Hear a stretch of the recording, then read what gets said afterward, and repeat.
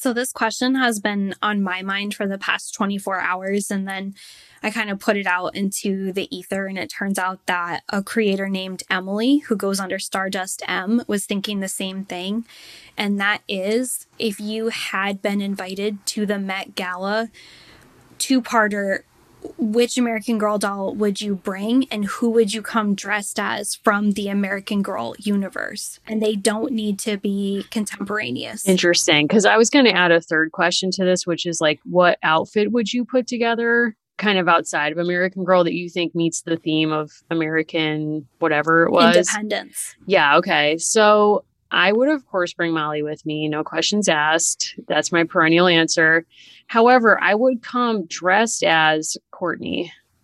And Wow. I'm in listen, Allison, I need every listener to just hold this in their hearts right now.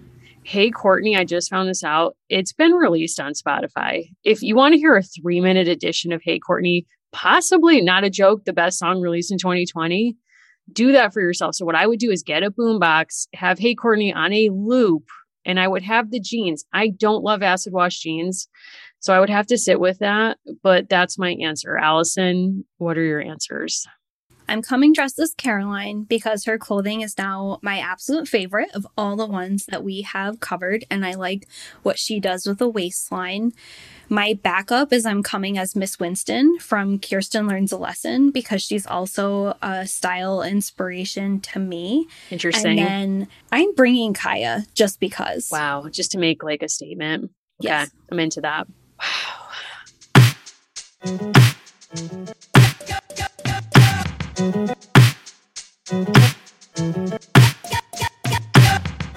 I'm just thinking.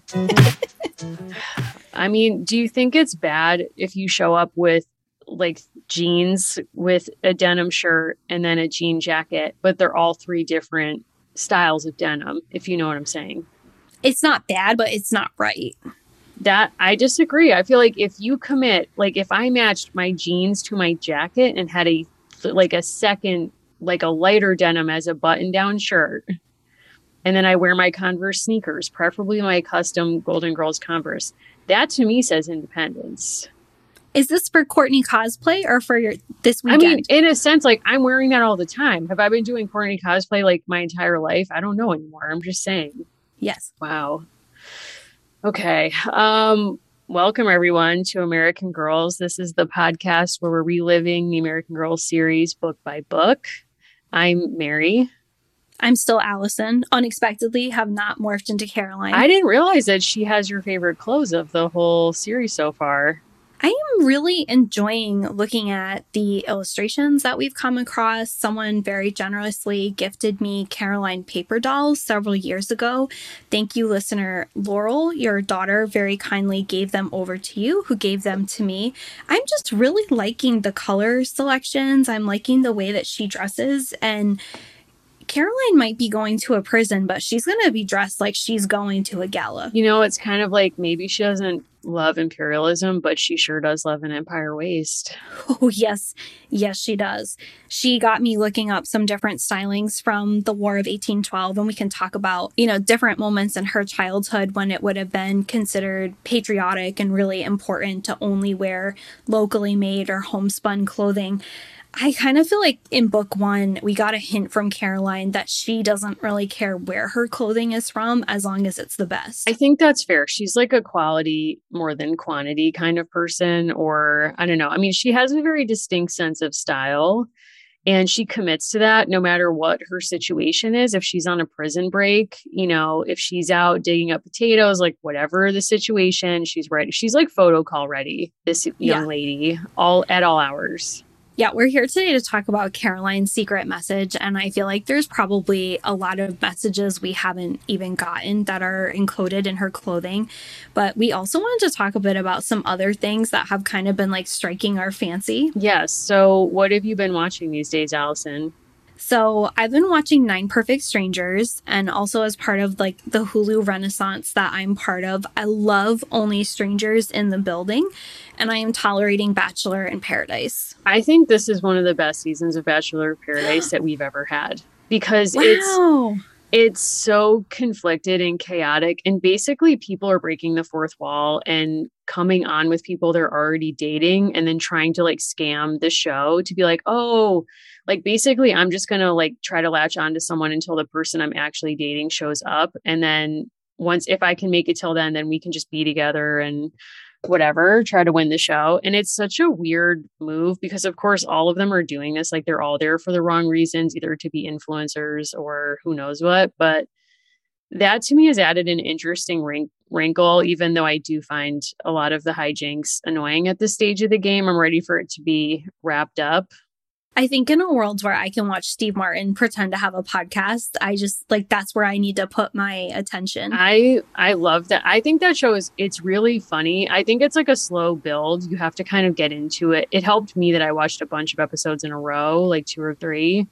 But Martin Short is so hilarious. Like I'm really happy for him that I feel like he never quite got the due that maybe like he deserved, because I think he's on par with Steve Martin, but obviously Steve Martin has had, you know, like bigger acclaim in his career. It's not necessarily fair. I don't know why, but I think he's super funny. And also like Selena Gomez is also very good on this show.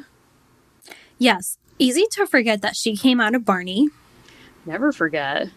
As a dancer. So she's kind of like a generation and a half of like, there was the Mickey Mouse Club of our childhood and kind of that era. And then she was like a half generation in between, coming out of Barney, being named for another famous Selena, but like now becoming a star in her own right. She's very good. And she also has a production role in the show. And I think it shows because there's like an edginess to the style of it.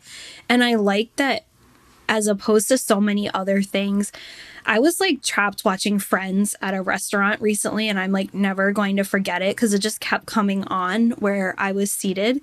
There were so many things about their life that was never explained. And I feel like now really smart shows don't just put people who don't seem to have money in wonderful apartments in New York. They bring us in on like the wink of it, or they make it a plot point. And I appreciate that. Yeah, I think that makes a lot of sense. I also love too that we live in a world where you can hop on TikTok and there's architectural historians who literally identify the building that show is based on and give you like all of the tea on the blueprints and the original footprints of the apartments, which have now been changed and why and what it's all based on. So there's a lot of like synergy going on. So I feel like I'm learning a lot, but you know, never forget Selena, also her Barney cast member, Demi Lovato. Never forget Demi. Oh, see, I didn't know that. They are going through something, and I don't even want to speak on this at this time, but they've claimed they've been abducted by aliens. There's going to be a documentary about this. I will be investigating for everybody. Don't you worry. They also slipped into the DMs of the woman who played David's friend on Schitt's Creek. And this woman is a decade older than Demi. And Demi was like, hey, girl, what's up? You could be like the Holland Taylor. You could be my Holland Taylor. And this person came on Demi's podcast and told that story. And Demi was like, LOL, I did that. I mean, honestly, in this era, it's just like you have to be so attentive to what Demi you're being sucked into. There is like a wonderful moment in this Caroline book where the grandmother is literally stirring the pot, which I feel like was an unintentional, you know, moment of homage to the fact that Demi on BIP this season, her sort of like catchphrase or her kind of like opening gift style moment is her literally stirring a pot on the beach. I've had enough are of those that, things Demi. Connected? Yeah. Possibly, I believe so. I've had enough of that, Demi. She can go home right now. I'm over it. Yeah. I think that's fair. Yeah, I'm just... You know who wants to go home and can't? Dad, Papa.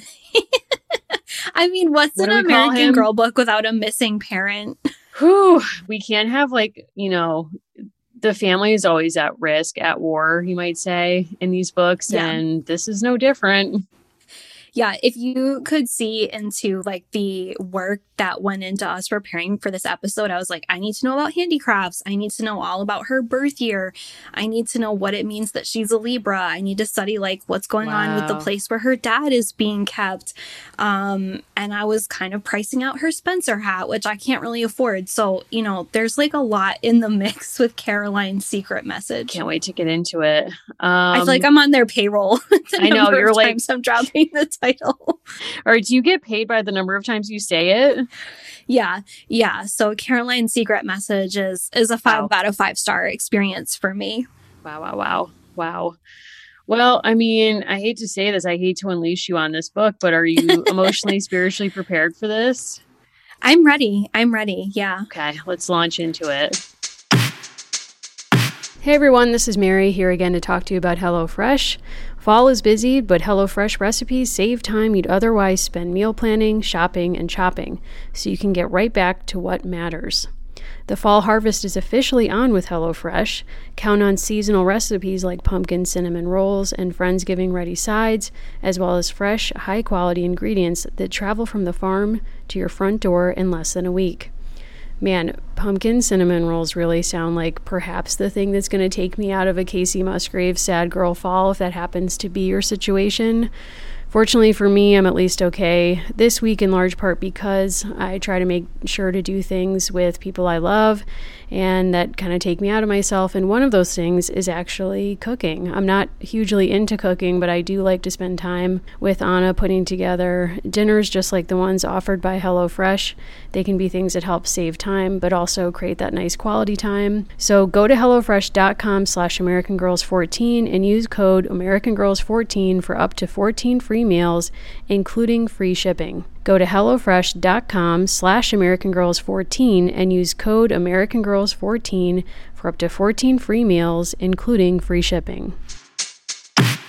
So it's important for folks who've been with American Girl for a while or with us for a while to know that with the Kaya books, also, there was a difference in format, right? It didn't exactly follow the 6-story arc that are from the earliest books. This is the same. So this is a combination birthday, rescue mission, lesson story. Caroline and Mama make a dangerous trip across Lake Ontario to a British fort where Papa is a prisoner.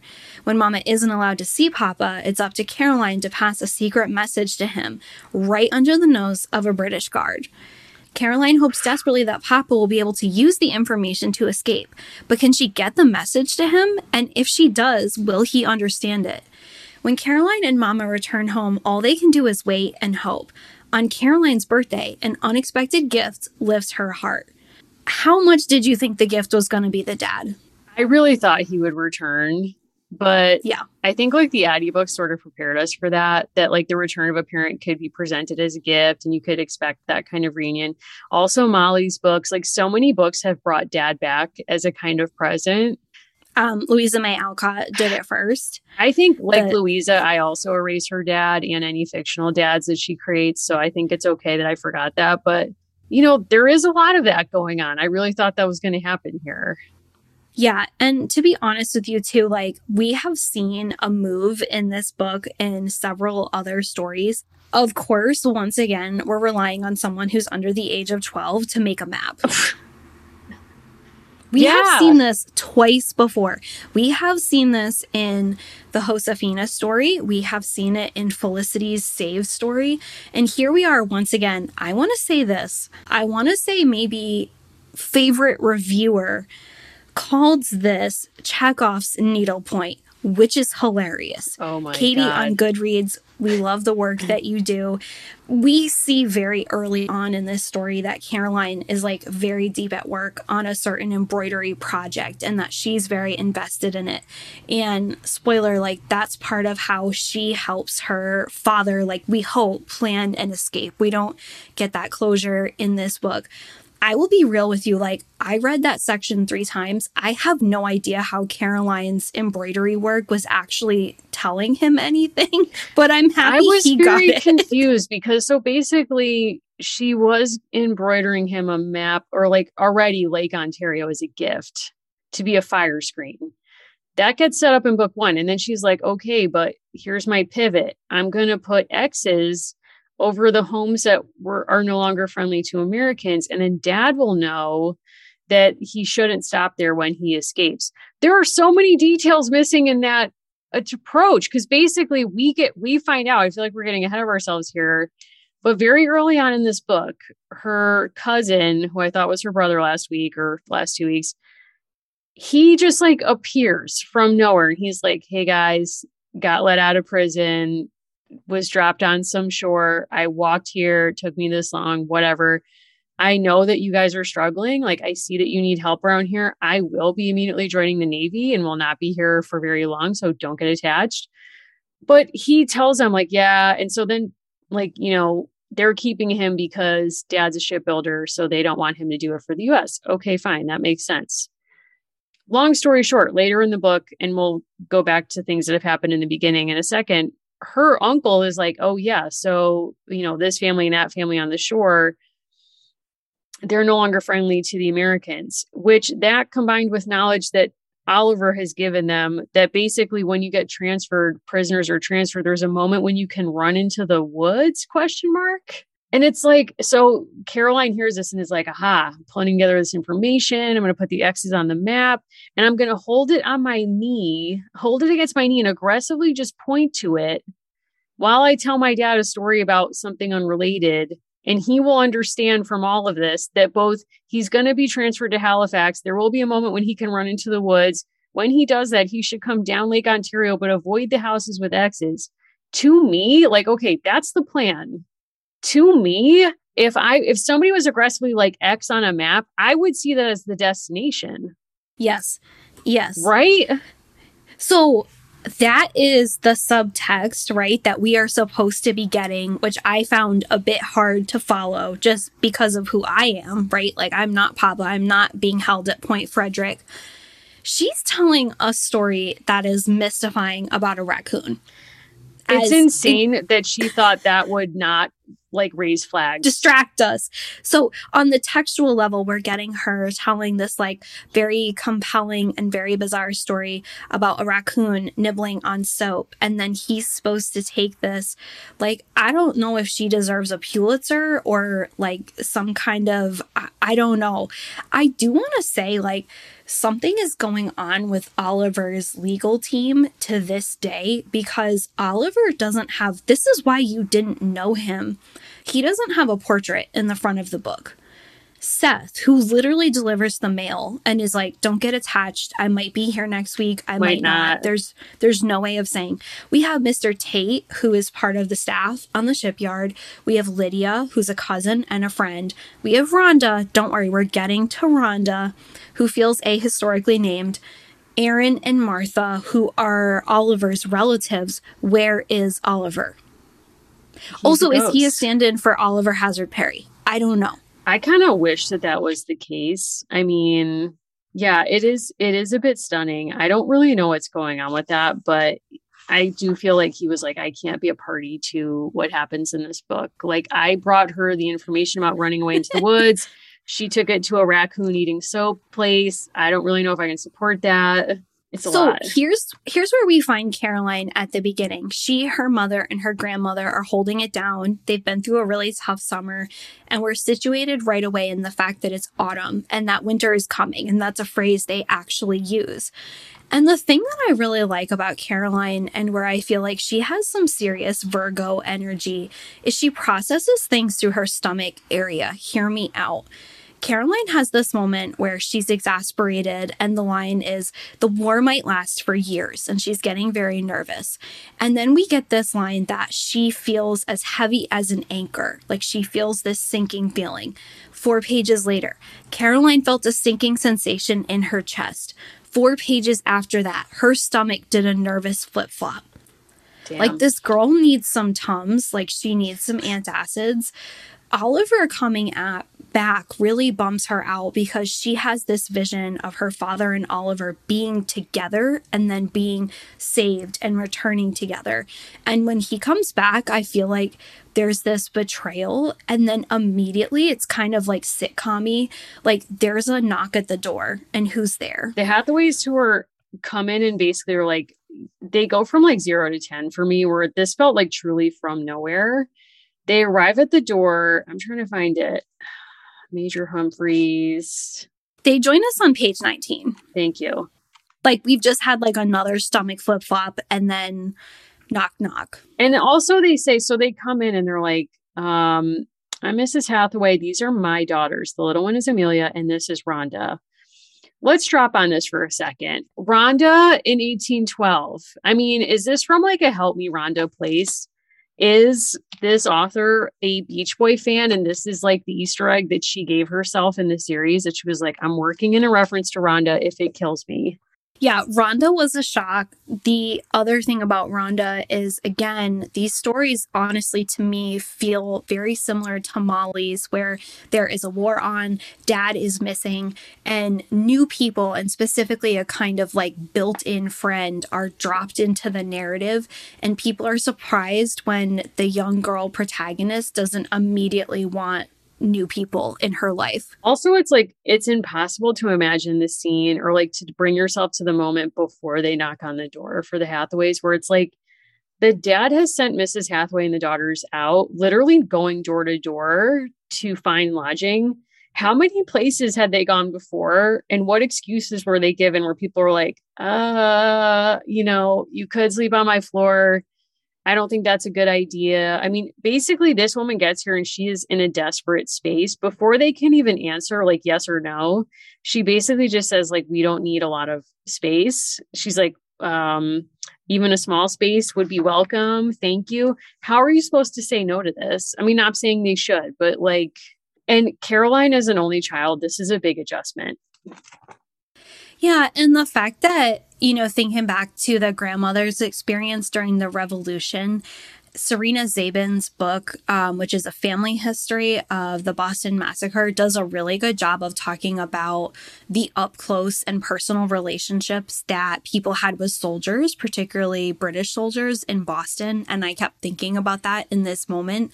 Part of why Rhonda and the Hathaways are on the road all the time is their father is an important person in the military. And so they're kind of used to this, but it kind of seems like as his children have gotten older, he's checked out even more. And it's like, no, you're truly on your own to find lodging. To be fair, though, too, like they're willing to pay and they're willing to also do chores around the house. And I feel like this is exactly what mom has been looking for. Yeah, this is like the Airbnb solution that mom was probably up, like praying for every night. And grandma certainly was praying for most nights, I'm guessing. But I think this is a really good scene, too, because it allows clothing to tell a story in ways that words can't. So on the bottom of page 20, we see Caroline's eyes widened as Rhonda removed her cloak and bonnet. Her flowing, high-waisted green gown was trimmed with lace the color of eggshells. She looked elegant. Caroline glanced from Mama's sturdy work dress to her own skirt, which was splattered with mud from the garden. Had Rhonda worn that fine dress for long days of rough travel? So it's like these two have not even had a convo yet. And already Caroline's basically trying to read Rhonda, if you will. And it's an interesting moment because I think the first book sets us up to think Caroline is actually a person of privilege in her town, in her community. And her father certainly is respected and a person of privilege. We've seen the material culture of her room and her life, the rug, like never forget the cannonball rug. But I liked that moment, that juxtaposition. I also like that Caroline is curious about other people's skills in a way that feels authentically childish throughout this whole book, because later in her birthday scene, someone will offer to her as a gift to teach her how to make something.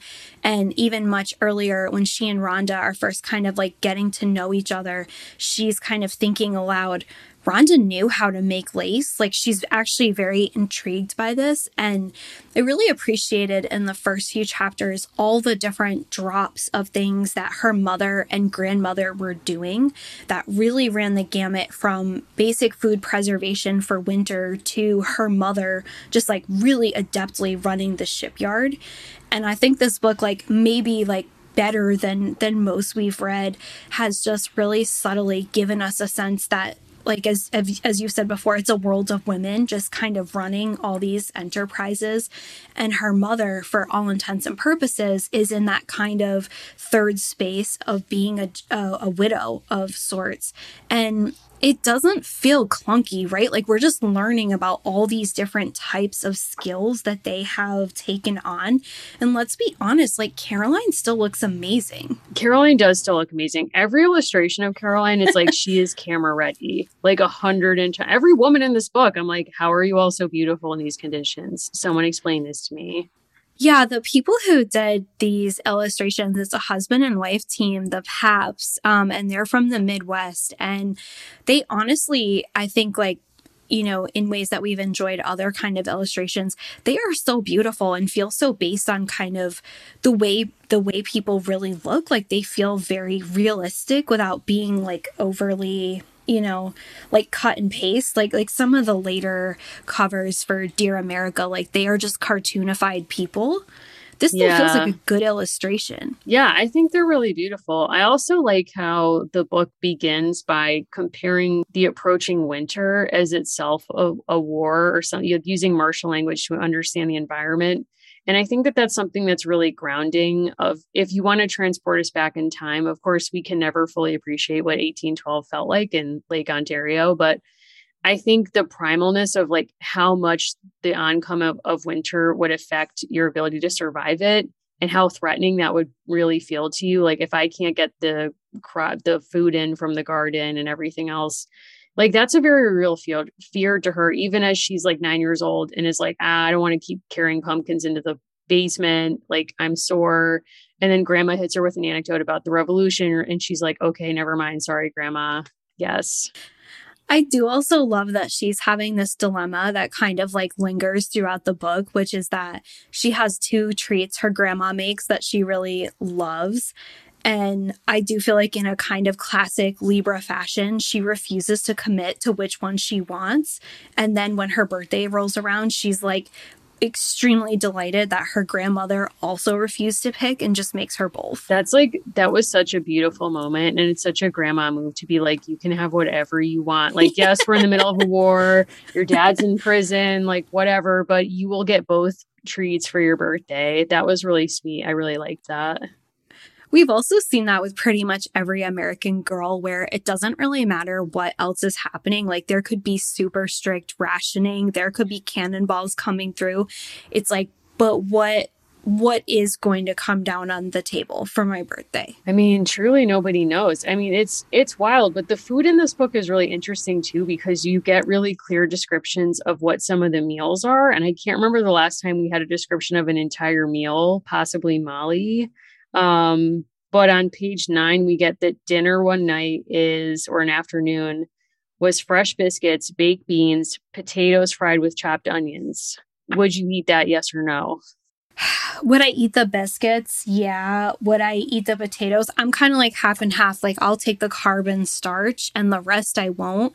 I think what I feel coming through these books a lot is the fact that the person who wrote them, as we mentioned last time, used to be a first person interpreter, used to work in living history, and is used to doing fact checking.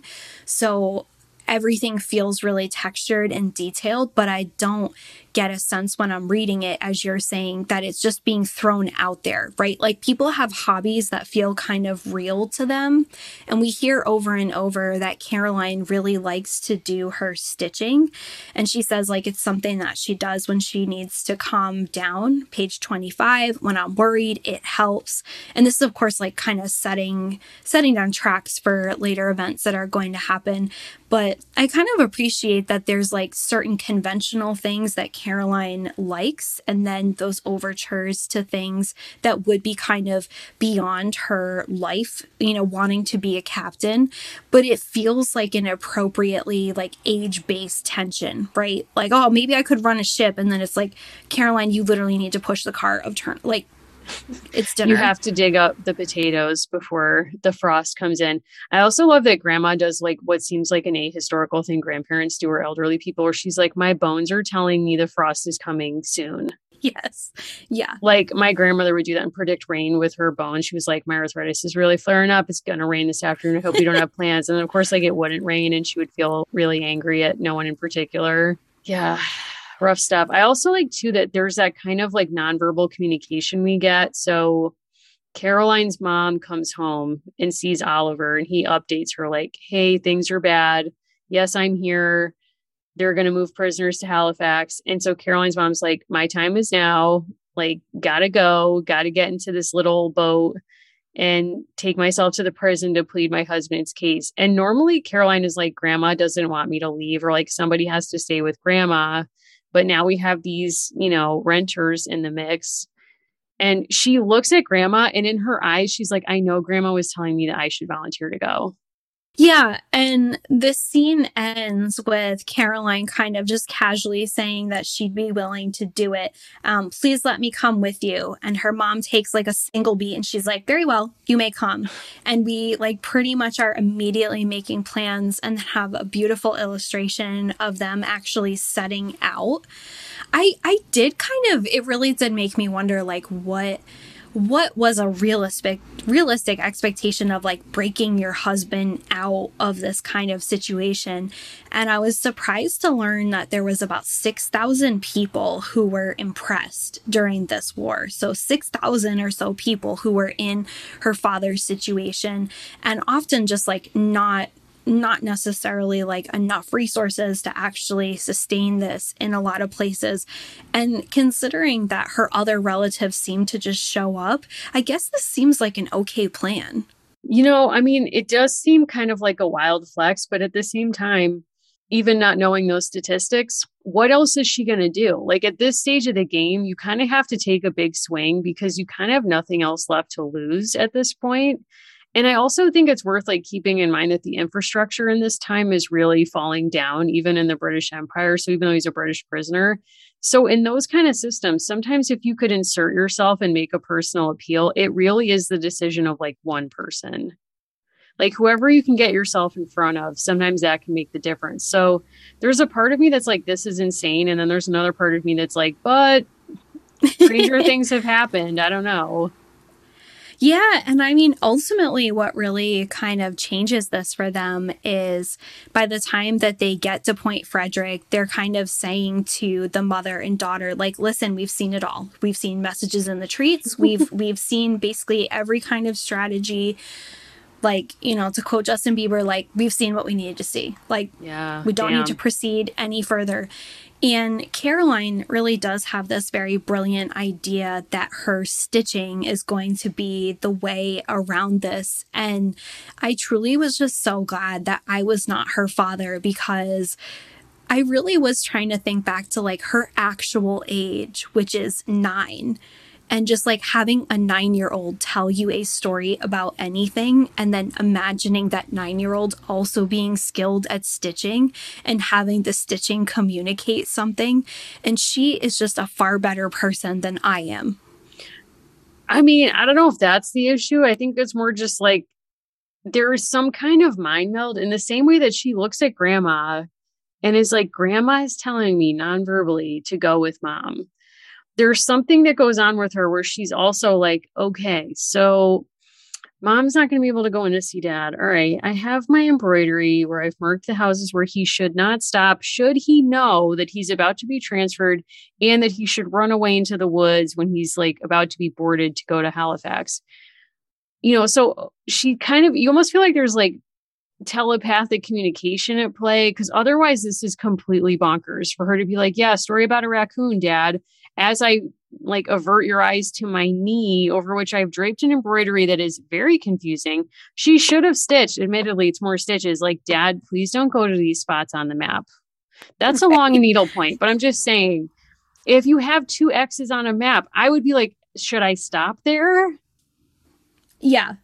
So this is exactly what it says. With one shaking finger. So first of all, this is not that big. She could have shook in the wrong direction. Caroline pointed at the new black X she'd stitched where the Baxter family lived. An X to signal, do not go here. It's not safe. Like, but then without a key? Is there a key on this map? Without a single beat, it's like ... And the next time Mrs. Shaw looked out her window, she saw a raccoon. And like, this is truly how this is. It's so much. Like, honestly, like, kudos to the author for dreaming this up from nowhere. But at the same time, you're like, is there a 9-year-old alive who could do any of this at any time in history? Like, I'll throw anyone into the mix. Like Shirley Temple. I don't know, like any 9-year-old. So cut to her summarizing. So now Seth jokes that we've got the cleanest raccoons in New York. And that's when, like, finally the guard cuts her off because he's also distracted by oxen drama outside.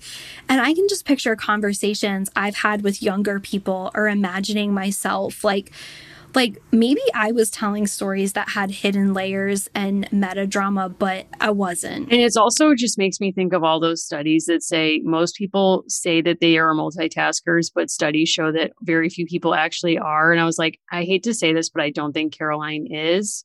No. I mean, no, although she can carry a good conversation. Like, she chats with Rhonda, right? Her and Rhonda kind of have some issues, but they come through it like very quick. Okay. And like, yeah, but let's get into that for a second. So before we hop in the skiff and we head off to do what I'll call like the most, insane performance art or one woman show that these eyes have seen in an American Girl book in some time. Still confused. I'm sorry, this is not the worst raccoon situation we have them pulled into. And I know you know that. It's definitely not the worst raccoon situation, but definitely like the most, I don't even know what off the wall, like abstract performance piece. Like if I was the dad, I'd be like, I can't follow this. I don't know. But can I say this? What? So like, it's my dream now, like, as I was reading this, like, let's be real, like, someone embroidered us.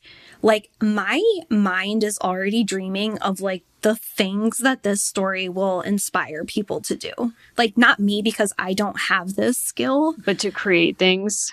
Like, to create things, it's like, this honestly, like, is designed for, like, millennial crafty people to run with. I agree. We should have a Caroline craft show. Like everyone out there, if yes. you're into it with me as a crafty kind of person, like let's make some Caroline stuff. Let's see what we all come up with. That would be very fun, actually. I'll dress like Caroline. Okay, we'll accept that. I feel like you're going to do that no matter if the craft show happens or not, and we support that. But yeah, I mean, this is some of the most bonkers stuff I've ever seen. There's also a fight that we skipped over, but I want to return to where when Caroline and her mom are going to leave to go in this little boat to try to go up to talk the dad out of prison in Kingston, they're at the shipyard and mom is like checking in on something before they leave. I'm trying to find the page where this happens. Okay. And Rhonda, like, and her family walk down to the shipyard to kind of see them off, which is sort of weird, but like, whatever. And basically, Rhonda starts to kind of flex on, Caroline perceives it as her flexing on her about how pedestrian Sackett's Harbor is as a town and all of this other stuff. And she says, like, this is, Caroline's showing her around and says, this road leads to the marketplace and the harbor. And she points around. Rhonda replies, it would be hard to get lost in such a tiny village. And Caroline's like, like she's making fun of this place, like my home. But where things get really crazy is on page 28 or 29. So Mr. Tate's there. He's a very lovable, sweet man. And he's basically like, I already know what I'm going to get you for your birthday, girl. And this is on 30. So he leaves. And Caroline's like, wow, Mr. Tate knows what mom and I are about to try to do. Like she's picking up on that and processing it. And Rhonda enters the fray and says, I heard Mr. Tate say he's coming to your birthday dinner. He must know your family well. Caroline turned around. Mr. Tate started working for Papa before I was born. He looks out for Mama and me. How nice that you have someone to take your father's place, Rhonda said. And this like sends Caroline to another level where they like actually have a fight. So for a moment, Caroline could hardly breathe. Why? No, it's not like that at all. What is it like? What does Caroline think she's implying? I think, honestly, like what Rhonda is responding to is the strength of the community that's around Caroline, but it's her birthday month and she doesn't have the person she wants the most. No, but yes, that is what's going on. But when Caroline says, why no? How nice of you have someone to take your father's place, Rhonda said. For a moment, Caroline like Tate and the mom? Breathe. Yeah. Why, no, it's not like that at all. I think Caroline's basically like, did you just imply Mr. Tate is going to be my new dad? Or like he's standing in, like while dad's away, Mr. Tate stands in as my dad? Well, did you see the pineapple on the front of their house? No, I'm joking, but I just had to tell my mom what that meant because I found it out on TikTok and she was like, that's wrong. It's a maritime symbol. It means welcome for people to come. And I was like, it sure does mean that, but like different kinds. And she's like, no, Mimi, no. We were like having breakfast. It was inappropriate or so I was told. So I had to move on from that. But I was like, this is an interesting scene though, where I read it and I was like, Rhonda just means that this town is very supportive of Caroline and her family. But Caroline's response was like to me, it was like, this is a person who's under extreme stress. And basically someone says something that's not even close to sideways to her. And she's like, how dare you imply that Mr. Tate's replacing my dad? Well, they make up, by the way, this is the longest American Girl book we've ever read. Page 70. They have a conversation. They're doing each other's hair. And Rhonda kind of comes clean and she's like, listen, I don't think any of his, meaning her father's army friends, would look out for us the way Mr. Tate looks out for you and your mother. And then Caroline kind of gets it and feels bad. And they're doing the hair and they're in like great outfits. And she kind of like catches herself in the mirror and she says, oh, I almost don't recognize myself. I look like a young lady. Like there's something very, like I am enjoying Caroline so much. Like honestly, like going back through Molly was existential and challenging. Caroline is just such a likable character. I am so shocked she isn't a bigger thing in the AG world. Yeah, I'm really surprised at that as well. And I don't really know what that's about. Like, I don't know if it's because I don't think 9-year-olds really care about events in American history. Like, I don't think people pick up Molly because they're like, it's World War II, like not at this stage.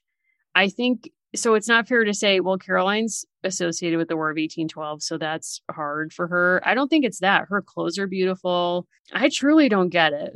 I do think parents and grandparents, right, might be drawn to like certain moments.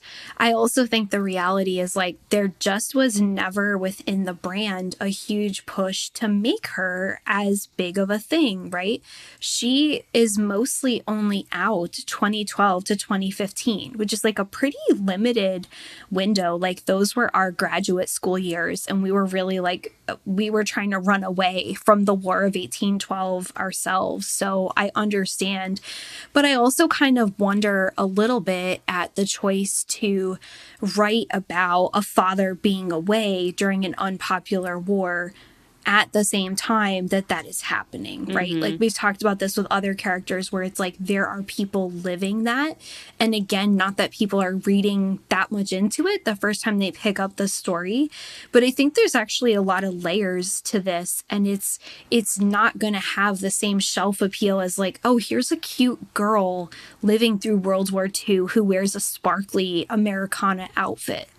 Yeah, and I think to your point, it makes more sense than that, spoiler alert, the dad does not arrive home at her birthday party. So she goes to the prison. She has a very confusing one-woman show that she hopes will be successful. They return home. Life doesn't return to normal, but it's this new normal.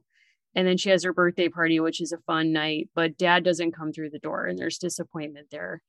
And I kind of think in light of like your point about this coming out during an unpopular war, in a sense, this would be a beautiful gift as a book to give to a child of a service member because they're not going to get that fantasy of reunion whenever they want it. So in a sense, giving a child a book where their parent who's serving in a war zone just magically reappears at the moment of need, which is seemingly all the time. I think it's realistic, but in a way that might be comforting. Like this isn't something that you felt alone. And in fact, like children have felt that in different historical periods too.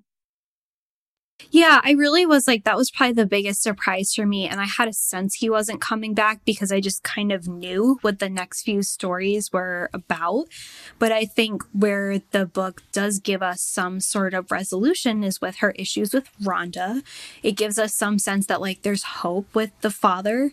And I think what was cool is we stayed somewhat within her Sackett's Harbor world, but we also got a sense of what was happening with a war that I think probably less than 1% of people in the US today could like literally say anything about. Like, I think this book is very elegant in the way that it gives us a sense of like, so here's what's actually happening to people who are getting caught up in this war. And the relative named Aaron makes a point of speaking to Caroline and her mother and saying like, I never wanted this. And I think what was really cool about that encounter and other aspects of this, particularly the guy who's supposed to be watching Caroline's father and is like, there's oxen drama. And I like this guy. And I don't really care that his daughter is here and like doing whatever it is she's doing with the raccoon story. there's a really smart aspect of humanity to all of these characters. And that was actually pointed out, again, in some of the reviews that I read, where people said, we don't get these kind of like evil British soldiers. We get these people who are kind of like stuck monitoring a fort or stuck staying in a fort. And there's this sense that like, not that they aren't invested, but these are just people, right? Like they're people in compromised situations. Again, our reviewer, Katie, said, we're primed to see the British soldiers as bad guys, but there's signs of humanity. The commander relents and gives Caroline time with her father because he misses his own daughters. And I think that's like spot on.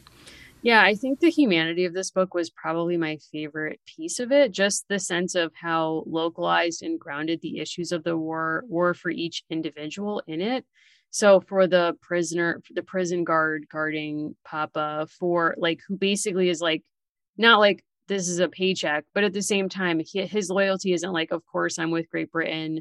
He understands kind of the messiness that happens on the ground, as do so many other people. And their only incentive for being involved is not this blind patriotism, but literally like, I can't sell goods on the lake if we aren't allowed to, be out here without threat of British attack because of this war that we didn't even know was going on. So I think kind of like pointing to the fact that for people, it is really just their own primary concerns and motivations that make the war real for them, as opposed to war now, which feels very distant.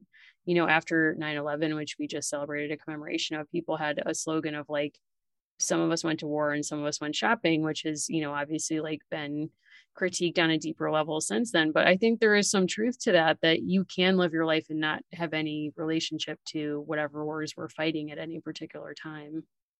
I think what's striking too about Caroline's lifetime, I was looking up, what's happening between 1802 when she's born and when she's having this birthday in October of 1812. The reality is there's also a ton of wars that have this kind of amorphous or indirect effect on the young United States, basically her entire childhood. Like looking at specifically things that happen in 1802, just thinking about kind of like, there is the rise of Napoleon. It's the same year that Toussaint L'Ouverture is actually like evicted from Haiti. Like there's all these different things that are happening. Also, she is born a few months after Lydia Maria Child. Like she's really part of this kind of like first generation of Americans, notably right after Martha Washington dies. Wow. R.I.P. I'm not saying there's a connection, but I do think like, good for this author for saying like springtime babies. I think not. Libras are entering the scene. I'm into it. I also really love that the craft of it, as you've noted, and we've called for the craft fair. I think the fact that she brings embroidery with her initially just to manage her own stress, and her mother actually responds and says like, good idea, I'm going to bring my knitting. That spoke to me so much as a person who makes things to deal with stress or just to take myself out of stuff. I feel like that speaks really to right now, like to 2021. Like if you find yourself in a stressful situation, like, yes, you should be pragmatically trying to get through it, but also doing things to be kind to yourself. You never know when your craft is going to help someone break out of prison. And I just want to remind people of that. But I would also recommend, I know I've recommended this book before, but it's called Men by Making. And if you want to try your hand at embroidery yourself with no experience, which I also have very little, that's a book that these Irish authors put out where they interview different craftspeople and different specialties, and they teach you how to do an introductory project, but they also write really beautifully about what making things with an eye not to being super skilled, but just the act of making something can do for you, especially in stressful times, which I think these definitely count. So just throwing that out there, you could get that book, get into it, make something for our Caroline Craft Show. Very excited for that now. Yeah, and if you're interested in kind of how the world of making, the looking back section, which is the peek into the past, has this line that, most people worked with their hands in this time period. And I think that's a shrewd way of adding a pretty important layer of nuance to the fact that like the Industrial Revolution is happening, it's ongoing during this same period, but also in a lot of ways is quite distant, not unlike the war, to how people are actually living in a place like Sackett's Harbor. And Christine Stansel's book, City of Women, Sex and Class in New York, 1789 to 1860, really covers this period in a very smart way. I'm sure we've recommended this book to people before, but particularly with thinking about how clothing, as an example, changes between kind of the start of Caroline's life to the time when she's older. We'll recommend that. Also going to post a link. I found a great exhibit online about kind of what she would have read coming of age in this time period, what kinds of books would have been really part of her lifetime by Library of Congress. They weren't thinking of Caroline specifically, but if they had been, it's like right on the nose. That's really interesting. Speaking of things she would have read or not, I was kind of wondering reading this book, is this a book where we really feel the absence of religion? So if there's a crisis in the family and a crisis in terms of wartime, is this a moment when the family would be turning to religion at some point to make meaning of this? Or, is that something that would be in the book, but was not because of just the considerations of the brand, not wanting to limit anything?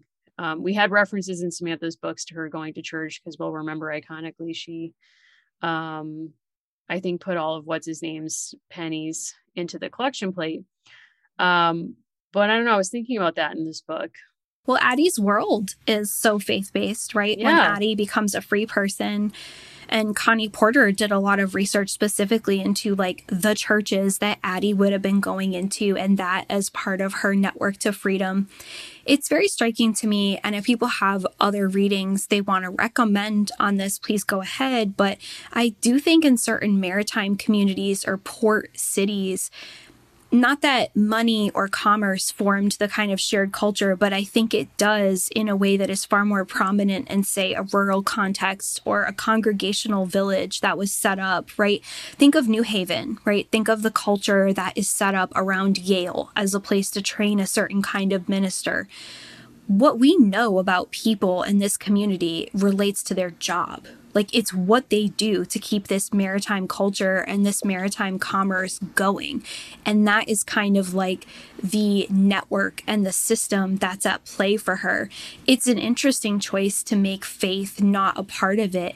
But I don't know that there was ever a big religious component to this war either. I read something, I don't know if people can write in about this, but that basically there was some contest in religion or conflict over whether they could support war itself, different sects, but also some reticence to go against the British when they were the last remaining hope of checking the Catholic power of the French. So, I mean, but I wonder, like, again, that's kind of, as we were saying before, like, I like how grounded this book is into like the actual real world concerns of these people that are real world stakes for them in the war. Is that a real world stake, or is that more something like someone at the top of a religious hierarchy would be interested in those questions? But really in your day-to-day life, you're like, yeah, whatever. I don't really know. Like the threat of Catholicism isn't like a life or death issue for me at this time. Well, like there's no minister either providing a service, right? Like if you think of this as like a tremendous crisis, there are not ministers in her world who are providing counsel or any kind of tangible support. She's finding it through Mr. Tate. She's even finding it in the form of Rhonda, again, whose name like completely mystifies me. But apparently if it had another letter in it, it would be the Welsh version of Rhonda. So like, go girl. Okay. Okay. So Rhonda is a historic name, but it is kind of fascinating. Like, and that's not a criticism to say that's missing. I think it's a far more realistic assessment of the way people have lived, particularly in places that don't seem to have been founded with a religious ideal in mind, right? Yeah. Well, it reminds me of like, going back to your point of books she would have read growing up, like as she entered adulthood, she would have had access to way more cheaply printed books just because of technological advances. But there's a story of like the American Bible Society of like selling Bibles door to door, where somebody goes to the door and they're like, we really want to sell you a Bible. Like, what's up? And what part of their sales tactic was to say, can I see your Bible? So if someone was trying to get rid of you and they'd be like, I have one. Thanks. I'm good. They'd be like, great. Can I see it? And so this woman goes and gets her book, and book pages were sealed together in this period. You'd have to almost take like a letter opener and uncut the pages. And she's like, has a sealed book that's never been opened or uncut. And it's a biography of George Washington. But basically, like, she reveals that she's not literate in that moment, but she's like, yeah, this is my Bible. Like, thanks. And maybe she thought of that book as her Bible, like in a metaphorical sense. Like, I don't want to take that from her. But it's interesting that, you know, the degree of religious practice in different areas. I don't know. I'm not an expert on that. I don't know. It was like, it's a credit to this book that it made me curious about that. It's not a criticism. It's just. No, and like, because we didn't grow up with Caroline, like, right, we're not attached to like a certain idea of Caroline, and it sparks different questions for me. Like, I went looking for the books of her lifetime because thinking of her in the next few years, one of the, you know, like, more widely read things would be History of the Expedition of Lewis and Clark, like, right, like kind of making a certain case for what the US is going to be. And then The Legend of Sleepy Hollow, which is something that comes up still, right? Like every kind of spooky season. So I think that's kind of a cool connection too, right? Like, that's something that possibly we could have in common with Caroline. She is probably hearing things about Lewis and Clark. That's something that's still taught in schools today. And then thinking of Washington Irving, not so far from where she lives. He's in Tarrytown writing this now very famous story. Like, I don't know. I kind of feel like when she's like a young woman, like, she's going to be on a ship reading that. That would be very cool. I would absolutely love that. Or if she has kids or grandkids, will they know like Santa Claus in the same way that like Washington Irving and others have influenced, you know, the imagination of that character, the further development of it, or that person. I know that in the next book, she goes ice skating. What? So, like, you know, maybe Caroline really is our dream girl. It's like she comes close to figure skating. She's crafty. We like to imagine that she's, you know, a reader of Washington Irving. I don't know. Exciting times coming. I mean, she's just like a gal about town. She's skating. She's trying to scam her dad out of prison with an embroidery. Like, she's doing it all. She's doing the most. She's doing her best. You know, we're proud of her. Actually, my cat just like meowed. I was muted, but he meowed in shared appreciation because while Caroline is stalling, she actually tells a story about Inkpot, her own cat. I thought Ray was just jealous that no one's ever tried to break him out using an embroidery piece. That's true. That's true. Or perhaps they have, but I didn't catch the raccoon with the subtext. With the soap. Yeah. Oh my God. Yeah. I'll never understand. Wow. Well, I can't wait to see where we're going with her. I'm very interested in this. That I think the books are very well done and I'm really enjoying it. So we hope if you're reading along that you're enjoying it too. Yeah, and craft with us like it's 1812 or 2012 or, you know, 2021. I think whatever works for you. Let's keep ruminating on that. And if you have other maritime suggestions, we'll keep growing our list. We're very happy to learn. And thank you to every ship girl or ship woman who reached out to us and shared super cool pictures and told us about your experiences. We're going to keep collecting those together as well. That's very exciting. Yeah. So if you want to craft with Caroline, please get at us. And we'll also be announcing too that we're going to be doing next month on our Patreon a watch along of the new season of the Babysitters Club. So please, if you've not checked out our Patreon, check it out. We have a really cool Discord community where people chat about all kinds of things. There's now meetup groups regionally where people hang out across the country. You can share any pop culture hot take you have. Allison and I hang out there all the time. We really love that community. We're going to be watching Babysitters Club, which we both also love, and doing a lot of other fun stuff. So please check that out if you've not done so far. And Allison, where would people find you if they want to share some crafting ideas to get you into it? Yeah, so I'm available at Allison Horrocks on Twitter and Instagram. Would love to connect with you there. And you can find us on our podcast Facebook page or at A Girls Pod on Twitter and American Girls Podcast on Instagram.